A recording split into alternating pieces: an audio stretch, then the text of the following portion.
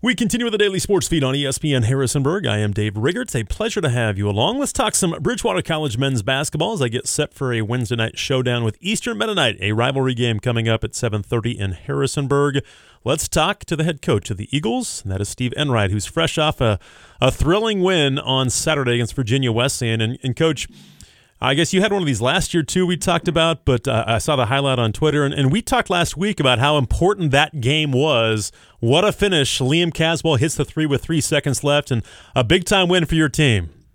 Yeah, big-time win. You know, Virginia Wesleyan is, obviously one of the powers in the league. They have, their program's won a national championship. They're in the mix to win it every year, in terms of the ODAC title, and beat Christopher Newport early in the season when they were ranked number one. So really quality win for us on Saturday. Was that what you called up on the last play? Is the Liam Caswell three in the corner? You know, it's funny. I would say, yes and no. I mean, the players made the play, but we took the lead, went up one, and we burned a timeout about 21 seconds left so we could set our defense. And in that timeout, I said, okay, here's what we expect them to do offensively right now. Here's how we're going to guard it. In the event that they score, don't worry about calling a timeout. Just fly it up and try to make a play in broken floor. And I said if we needed a timeout, I would call it, because I could call it under 2 minutes in the second half. And that's exactly what happened. They came down, they did what we thought they were going to do. They scored anyway, and about 8 seconds left or whatever when they scored it. And credit to Aaron Oates being the guy who just grabbed it out of the net and threw it in. And, Shad Smith kind of blew it up the sideline, and we got him in broken floor and got a really good look at it. And, Liam Caswell canned it from the corner. And, they had a half-court heave at the buzzer that didn't go. But, it did go down, how we said we wanted to do it out of the timeout in the event that they did score. So really good job by our guys executing, not losing their minds after we went down one. And you say that, and I laugh because I've seen it happen so many times. People just freak out and don't get the ball inbounded like you're talking about, and don't give yourself a chance to get a good look like that. It happens. It's human nature sometimes to kind of freak out when something happens like that. We're talking to Steve Enright again, the Bridgewater College men's basketball coach. And to win it like that, Coach, win a grinded-out kind of postseason type, field type game, were you proud of your kids about that too? I was, and I was most proud of our defense. Really gave us a chance to win that game. We held them to 52 points, 4 for 22, from three, and forced 21 turnovers. Now, offensively, we were really not clicking at all. But our defense gave us a chance to win that game, so I was really proud of that. And Shad was in foul trouble, scored just 1 point. His second assist was the one that was the winner. He had some turnovers. I know teams are playing him probably a little different than they did a year ago. There's a lot of pressure on him right now, but that's some guys stepped up around him, didn't they? Yeah, for sure. And we have pretty good balance offensively. I mean, Shad's definitely the engine, and conceptually, a lot of what we do revolves around him, and other teams know that, which is part of scouting and part of college hoops. But, we've had 6 different guys lead us in scoring this year. We really have about 7 guys that I think are, quote-unquote starters, so we can move some lineups around. So we had, got Andy Pack back from injury, and he made some big threes in this game. Liam's been really good in a lot of areas lately, not related to scoring, just some offensive flow stuff and, kind of playing as an undersized center, for us right now, just doing a really good job at that. So, we got a lot of good contributions from a lot of guys. Aaron Oates didn't score in the first half, but, made 2 huge threes in the second half and, got us a big bucket late. We were kind of teetering a little bit. So, everybody's kind of giving us something right now. And you mentioned your defense, too, and you guys had your fair share of turnovers, but you forced 21. I'm guessing that was a big number for you. Yeah, it's a big number, and we forced a lot against Washington and Lee in the previous game, too. We've started to ratchet up some pressure a little bit, and I think it's actually helped us in the half court because, even if we don't turn people over necessarily in the full court, we're able to slow them down and make them take more time to get into their half-court stuff. We actually forced 21 turnovers against Washington and Lee as well. The problem is when they didn't turn it over, they shot such a high percentage, and that, was really a letdown in the previous game. But, defensively, we certainly turned it up a notch against Virginia Wesleyan. Do you feel like your defense is they've kind of bought in and kind of figured out what you really want, and you've kind of figured out your team on what's best, what you can do? Yeah, I think, this goes back to, I would say our Costa Rica trip, when we really, spent a lot of very deliberate time with our guys about the direction we wanted to take the program in. We have a core of guys who are sophomores, plus Alec Topper, who's, a COVID junior. So, we wanted to use that summertime to really articulate to our guys that are going to be here for a few years kind of what the design is and what we're looking for. And we actually sat down and watched, two of the best, defensive teams in our league in Guilford and Roanoke, who kind of play similar scheme-wise to us defensively. So we sat down and watched those two teams, our game against those two teams, and I kept rewinding it and saying, all right, you see how hard they're making it on us. You see how hard they're making it on us to score.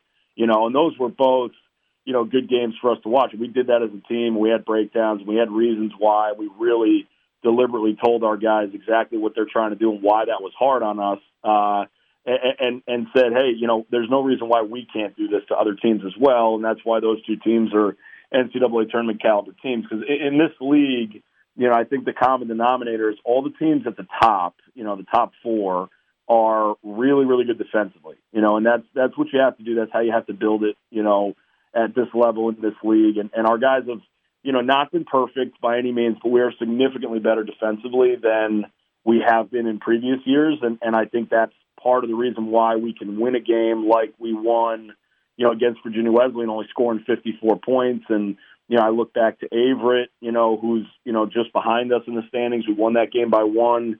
They scored 56 points.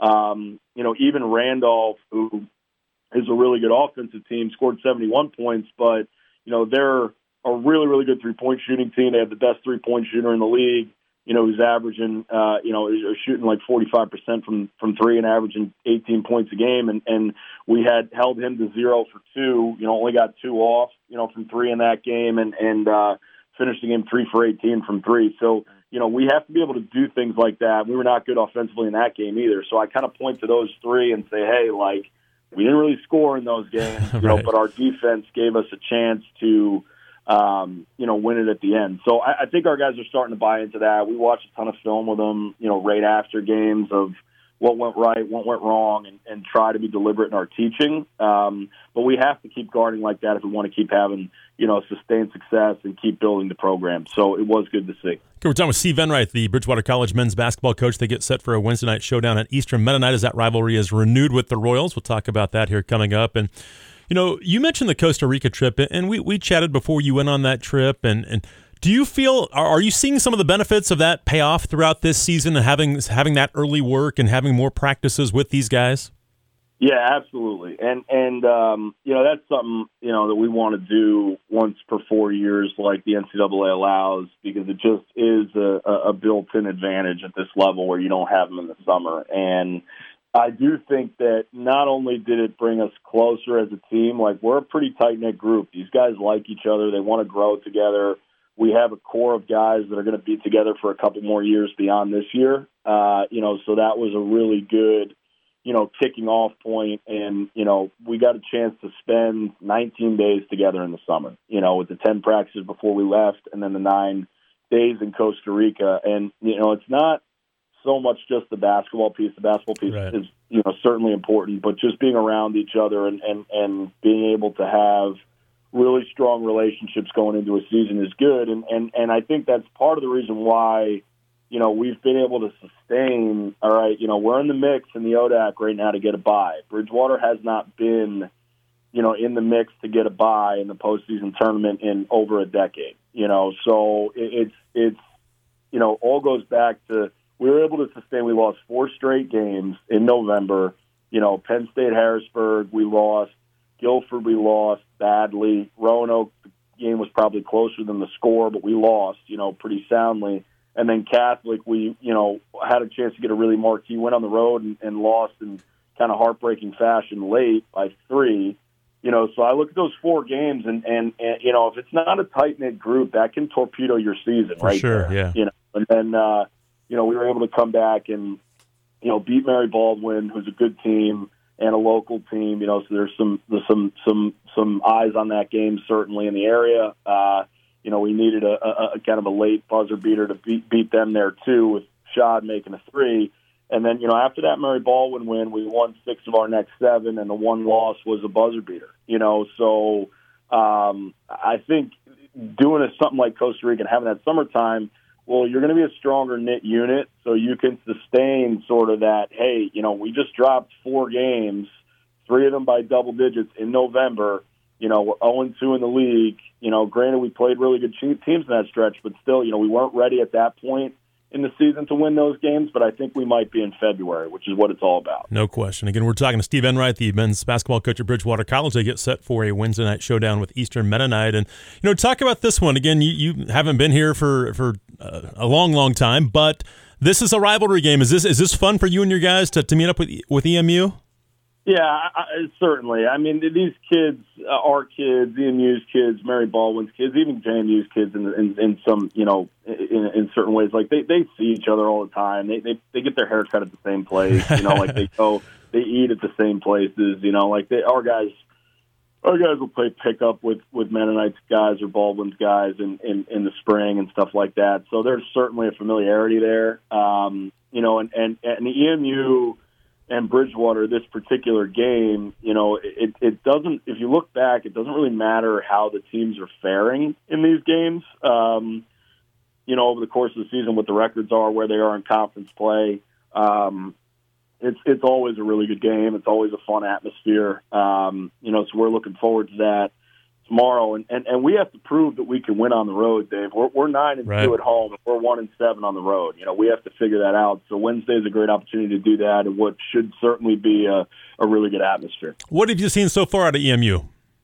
They shoot it from 3 really well, so we're going to have to defend the 3-point line really well. They have 2 guys in particular that are as good as anybody in the league, in Aviwe Maylong and Mark Burkholder, and those are going to be the key guys, and they have some shooting around them.